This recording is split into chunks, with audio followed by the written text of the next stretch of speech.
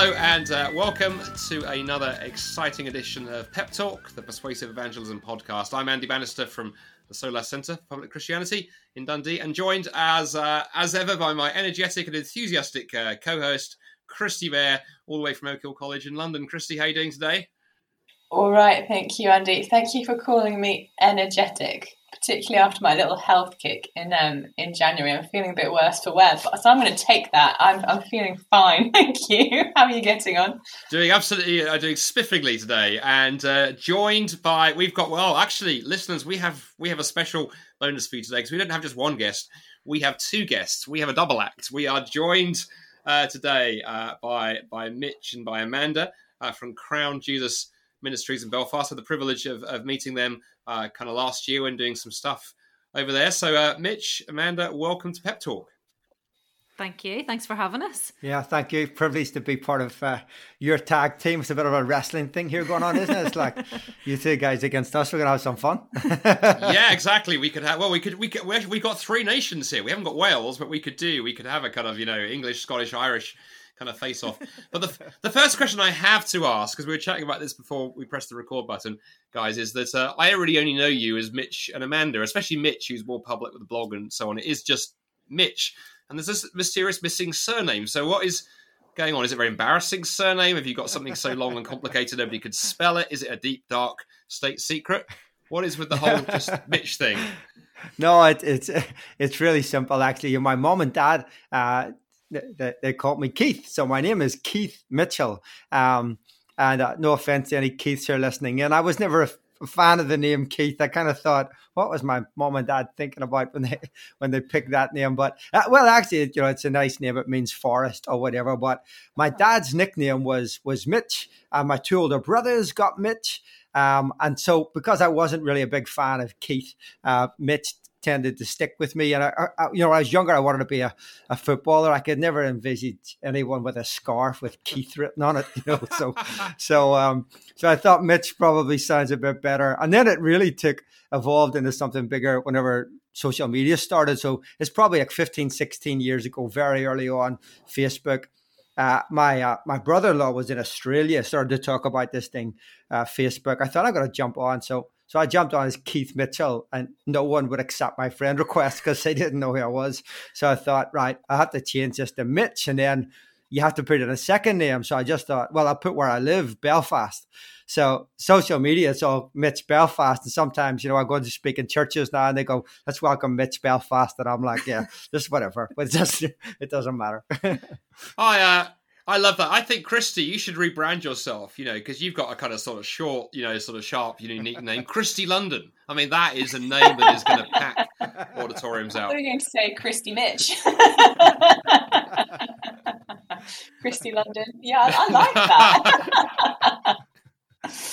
that. Yeah, well, it's great to have you two with us. Thanks so much for joining us. Tell us, what are you up to? Like, what do you get up to on like a daily basis in Belfast? So we both work for an organisation called Crown Jesus Ministries. Mitch is one of the founding members. The ministry's been running for 21 years, coming up to our 22nd birthday. And I've been in the background for most of that time since we've been together, really. So as a ministry, our passion, our vision is to see the people of Ireland crown Jesus Lord of our lives. And so what we do is evangelism. We want to see people equipped in evangelism. We want to inspire people to share their faiths. And we do that by working in partnership with local churches and other Christian organisations across Ireland. Yeah, so Amanda then came onto the staff a few months into the pandemic. So she worked 20 years in management and retail. And we had a position that needed filled here in terms of a COO of operations. And someone because the staff has grown with 16 staff now. And I'm not a manager. I can just about manage my own world. In fact, that would be a debatable point. So I really needed someone to come in and help manage operations, facilities, staff. And Amanda came in. And so we're a bit of a team, but we're part of a broader team of there's 5 on the senior leadership team in here, board of directors, and then we have an awesome team who are doing evangelism with children, youth, adults, special education. We've got staff in the Republic of Ireland and in the North. So basically, as Amanda said, we do evangelism. If there's a way of doing evangelism, we either do it or we've given it a go. That's that we just think it like, let's not be afraid to communicate the good news of Jesus in a real and relevant way. And we got to take some risks in that, but that's what parachurch organizations do. So obviously every context, every part of the UK, every part of the world is different, has its unique challenges and opportunities. So for where you folks are ministering in Northern Ireland, also, as you say, in the Republic, what are some of those kind of sort of cultural sort of specifics? What are some of the things that maybe make perhaps evangelism easier? And what are perhaps some of the things that may perhaps make it tougher that you have to kind of overcome when you're engaging with people? Yeah, sure. I mean, look, it's an interesting journey of where we've been as an island. Northern Ireland is only 100 years old now. So, there's lots of stuff in terms of like, historically, there's been a strong evangelical footprint in the north of Ireland, and the Republic of Ireland has been seen more as a Catholic country. But so much has changed in that. I mean, we lived in I call it the Troubles bubble, where for like 40 years, inside that sort of tension of the Troubles in Northern Ireland, we were kind of isolated from a lot of the kind of postmodern stuff that was crashing around the rest of Europe, because people's identity here was in, pretty much you Protestant or Catholic. Now, let's remember that the conflict or the war over here was not about religion; it was about nationality. But it just so happened that the British people in the north tended to be Protestant by and large, and those who were more of a Republican agenda were from a Catholic tradition. So that caused a lot of tension, but it kept us from this kind of postmodern thing, if I can call it that. And then from the Good Friday Agreement, then really what's happened is you've had this whole tsunami of a different way of thinking, of young people who are checking out from church and saying, I don't need my identity to be wrapped up anymore on what side of the fence I belong to, because that is gone. And at the same time, you've also has the Republic of Ireland, which is much more multicultural now and has a huge influx of immigration. And for most people down there now, the reality is they would not see it anymore as a Catholic church. I mean, I remember some of my studies a few years ago where the Catholic Church in the north in the Republic of Ireland were in the early 1980s, 96% of people attended Mass regularly. And that's now down to 16%. Now, that's a huge change in like 30 years, huge. So we're in the middle of that, but we see it as a tremendous time for opportunity. I think we have to bear in mind also like just the strategy of where we missed things in the past. So if you had Northern Ireland, you've been over here before, some would say, and there's some evidence to back it up, that, we have more churches per square foot than arguably anywhere else in the world. I mean, every street corner, East Belfast alone, at last count, had 56 churches just in like inner East Belfast. There's a church everywhere. By the same token, the Republic of Ireland is the most unevangelized English-speaking nation in the world. It's only 2% evangelical. So whatever you want to talk about the troubles in Northern Ireland and the reason behind it, you got to say there's just been a spiritual forces at work there. But we see now as a time of opportunity. It's not a time for us to be fearful. It's a time for opportunity to build bridges, to be courageous, have those conversations with people from all backgrounds and all cultures, those of rich Catholic faith and those of no faith. And I see it as days of opportunity. And because you guys in the world of apologetics have been working through this stuff ahead of the curve a little bit more than us, that's a win, because we just learn from your mistakes, which is great, and pick the best bits, So when you go to write a book about engaging with the Muslim country, we haven't been thinking about that. So we just pick the best bits. It's just a total win for us. We just pick the best bits. You've had to navigate that for the last 15, 20 years. We've only had to deal with it for 2 or 3. And believe us, we make lots of mistakes. So thank you so much for bearing with us. Speak for yourself, Christy. No, when Mitch said the best bits of my book, I thought, well, that's a page and a half. So, honestly, for anybody listening, it is absolutely brilliant. It is brilliant. I mean The that. check's in the post. Yeah, right. Oh, that's wonderful. Could you both just tell us, you mentioned, and thank you so much for that wonderful overview and entry into the context of Northern Ireland. You mentioned earlier on before we started recording that it's actually quite spiritual at the moment. The Northern Irish kind of context, there just seems to be this kind of, I mean, maybe you wouldn't go as far as saying spiritual awakening, but there's a spiritual awareness. How do you go about connecting with that in your ministries, and what does that look like? That's a really good question. It's, one of the things about Northern Ireland, as Mitch has sort of talked about, is that we've always connected to religion at some level, and I think because of that, it's either created this space where people are able to embrace spirituality at some level, especially those from Roman Catholic backgrounds, or have completely switched off from it and said, I want nothing to do with it. But for us, we have just found that there is this openness to the things which are spiritual. But the challenge that comes with that is the influx of very much lots of New Age and other types of spirituality that seems to be out there. And so I suppose we're trying to communicate the truth, which is Jesus Christ, into that context, and we do that in such a variety of ways. One of the things that we've noticed recently, Mitch, you were reading a book that grasped your attention on the whole spiritual thing, and there's just such a challenge around that at the minute, isn't totally. there? Going back to the point about spirituality, I think is right across the world. There's still spiritual people out there, and it's how you connect with that. So I was in Waterstone's bookshop just before Christmas, and I go up to the top of the stairs, and I always Christmas buy myself a present first. Buy myself a book, go into the coffee shop, have a read, and there's a shelf, and there's books on witchcraft and moon worship and all this kind of stuff. I'm fascinated. So watching the coffee shop, which is in Waterstones, and seeing people lifting a particular book called Luna. I thought, right, so I can do one of two things here. I can put a blog up how terrible this is, or I can pick the book up and I can read it and go, right, what is it about this stuff? What is it that people are attracted to? So I bought the book and I read it, and you start to. So now your options are, right, do you come out hostile against this, or you go, okay, so she's talking about tarot card reading, she's talking about charging your crystals under the moon, and she's talked about 11 different gods that are associated to the moon, and how we can make a sacrifice thing to them and pray to them and stuff.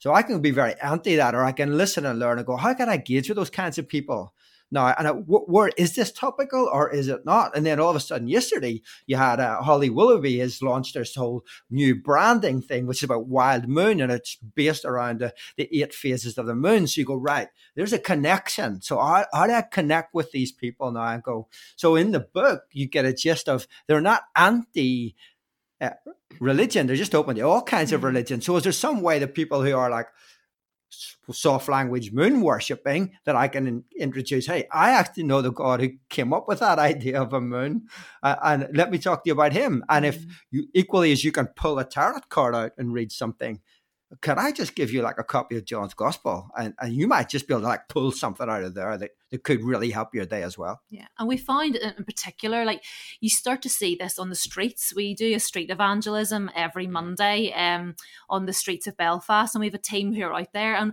one of the things that we find is where people don't want to talk about religion, but when you talk about prayer and you talk about connecting to a higher being, people start to pay attention, and we find those conversations around prayer and can we pray for you, and then when people have given permission for us to pray with them, when the Holy Spirit comes in those moments, something changes and something shifts, and it opens up conversations that you just wouldn't get whenever you're just chatting to your friends. And we've seen so many people come to faith through that. So there's definitely and I think over the pandemic as well, we've noticed that people are starting to ask questions. What's life all about? What is the meaning of all this? Where are we going in this? And in particular, young men. We've seen so many young men come to faith and engaging in conversations around that we would never have seen before. In the height of the pandemic, from October to December, 2020, we've seen almost 100 people come to faith on the street, and the vast majority of them were young men between the ages of 16 and 32. Fascinating. And I think you're right. I mean, similar to how you're finding, I find if you lead with things like the sort of, the spirituality question rather than directly the Christianity one, and then you obviously want to get to Jesus and the gospel, but actually there's a lot more openness out there right now. One thing you mentioned a couple of times in passing, I'd love to get your kind of insight on is obviously you're in a context you mentioned in the beginning where you've got obviously the traditionally large Protestant community, also a large Catholic community, and I often talk to friends who have Catholic friends or family or neighbors who really want to find ways of having conversations about Christ with them, but are so wary about how you approach those, knocking on your next door neighbor's door and going, "Oh, you're a Catholic, so you're not a Christian then." It's not a good opening, not a good opening gambit. You want to win people, draw them in, but also you want to, help people sort of discover, a saving relationship with Christ. So when you're engaging with folks who've got a Catholic background, Amanda or Mitch, whichever one of you lead with us, how do you lead into those conversations boldly, but also graciously in a way that's again, it's about finding commonality and common language, and sometimes making some changes to your language. So that evangelism on the street, we just asked people a question. "Excuse me, sir, do you believe in prayer? Excuse me, madam, do you believe in prayer?" It's a yes or a no.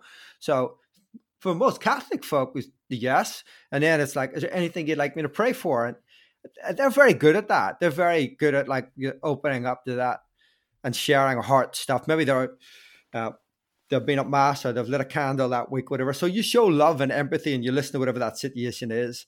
And then you say to them, "Can I pray for you right now?" And again, like people from a strong Catholic tradition, to turn that down is like bad luck. It's like walking under a ladder, seeing a black cat or something. So they're not going to turn down the opportunity for prayer. So you get that chance right there and then to say like, "Come Holy Spirit," quietly just allow the Holy Spirit to come. And then you pray into that situation. The mom's sick, whatever it is, and you mention her by name and you show love and you show empathy and you show compassion.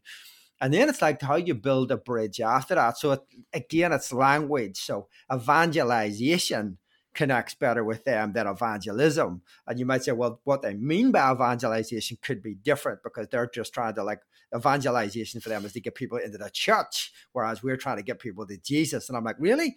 I know some Protestants and I think their agenda is slightly warped on that idea as well. But the beautiful thing is for the Catholic folk is the idea of actually being a Christian and not being part of a church is ridiculous. They can't differentiate between the two. And I go, hey, good point. So that's what we need to do. We need to be connecting people to Jesus, but as William Abraham used to say all the time, is initiating people into the kingdom of God. Mm-hmm. So it's changing our language so that we can walk that gravel path together. Look, bottom line, there's some things in the Catholic theology I have big issues about, but can Jesus work in people's lives through all of that? Absolutely, 100%. I remember being in a Catholic church, and there was a statue up of, I think it was St. Francis of Assisi's mother or whatever, and there was some candles being burned and a little prayer underneath it. And I read the prayer, and it was really nice. It was just basically pray for my children who are wayward, just like you prayed for your children, but something like that. And I watched a little old lady. I sat in that Catholic church. I watched a little old lady come in, and she lit a candle. She kneeled down and prayed, and the tears were running down her face. And I thought to myself, when she's praying to that saint, is God sticking his fingers in his ears and saying, "I'm not listening to that"? Of course not. We know not how to pray as we ought, but the Spirit helps us in our weakness. She was using whatever she's been taught, and in that moment, she was broken for her kids. Who knows, heroin addicts, whatever they might be. And in that moment, I think God can speak through that. So God can use an awful lot of means to connect with themselves. A good friend of mine, Father Jonathan Cotton, based in Nottingham, he wrote a book a few years ago called Evangelizing the Baptized. And we took that book and reworked it into a course, and added some animations, videos, some reflection times into it. He's actually using some of our stuff now in Nottingham. And we have ran that course in 2 Catholic churches over here. Been very well received in terms of what does it mean for all of us to be active in the new evangelization. So it might be a long answer, Andy, but hopefully that helps some folk. No, that's really beautiful. Thank you so much. And talking about being active together in evangelism, obviously the two of you are a married couple, and it's not very often that we have the pleasure of having couples. In fact, you are the first couple, I think, on Pep Talk, so congratulations. But Thanks. Could you please share with us, like, how do you finding evangelism together as a couple? What does that look like? Yeah, it's something that we've like since we've been dating and going out for many years. Like, our faith has been central to who we are as a couple. I mean, I would call Mitch more of an evangelist than what I am, but I certainly have a passion and a heart for seeing people come into the kingdom of God. And so I feel like, God has worked in us and through us individually and as a couple for many years. And so working together in the same ministry now feels like a natural progression of where we have been going. I mean, it has its challenges. We have to put clear boundaries in place. We have to be able to know when to not have the work conversations whenever it's maybe 10 o'clock at night. We have really clearly defined roles in terms of what we do and what we're responsible for. And we've managed to get a really good balance. But being able to do ministry with someone who you're so close to and who knows you so well allows you to be vulnerable and allows you to be able to pray for one another in a way that other people can't, and support one another in ways that other people can't. And I think that's the blessing of being able to do ministry together, even though there's the challenges that go alongside that. And we have two children, Noah and Megan, who are 16 and 13, who both are Christian young people, and even just trying to encourage them in their faith and lead by example in what we do in ministry as well as in parenting, and all of that's really important to us. So we try to do that as a team, as much as anything. Absolutely. Well, it's been great talking to the both of you about all that you're doing in Northern Ireland and ministry together. Gosh, we could have done another 20 minutes kind of really easily. We'll put a link for folks who want to find out more about what Mitch and Amanda, what you guys are doing. We'll put a link in the show notes to Crown Jesus Ministries, where you can just dive in and find everything they're up to. But it's been a huge privilege, sort of doing some things with you in the past. Hope we'll have an opportunity to work together in the future, and hope also what you've shared has encouraged people listening. I love that the whole prayer on the streets thing that you're doing as a way into evangelism. I think is just utterly brilliant, and seeing how the Lord is working through you. So thanks for taking the time to join Christy and I today. Thank you. And Christy and I will be back in 2 weeks' time. With next time, I'm afraid we only have a single guest. The double act we've had for you today is a rare occurrence, so it's been such fun. We'll have to do it again. But meanwhile, wherever you're listening to this podcast, whether you're at home, at the gym, recovering from the gym, we hope that this has been helpful, and we'll catch you on the next episode. Bye for now.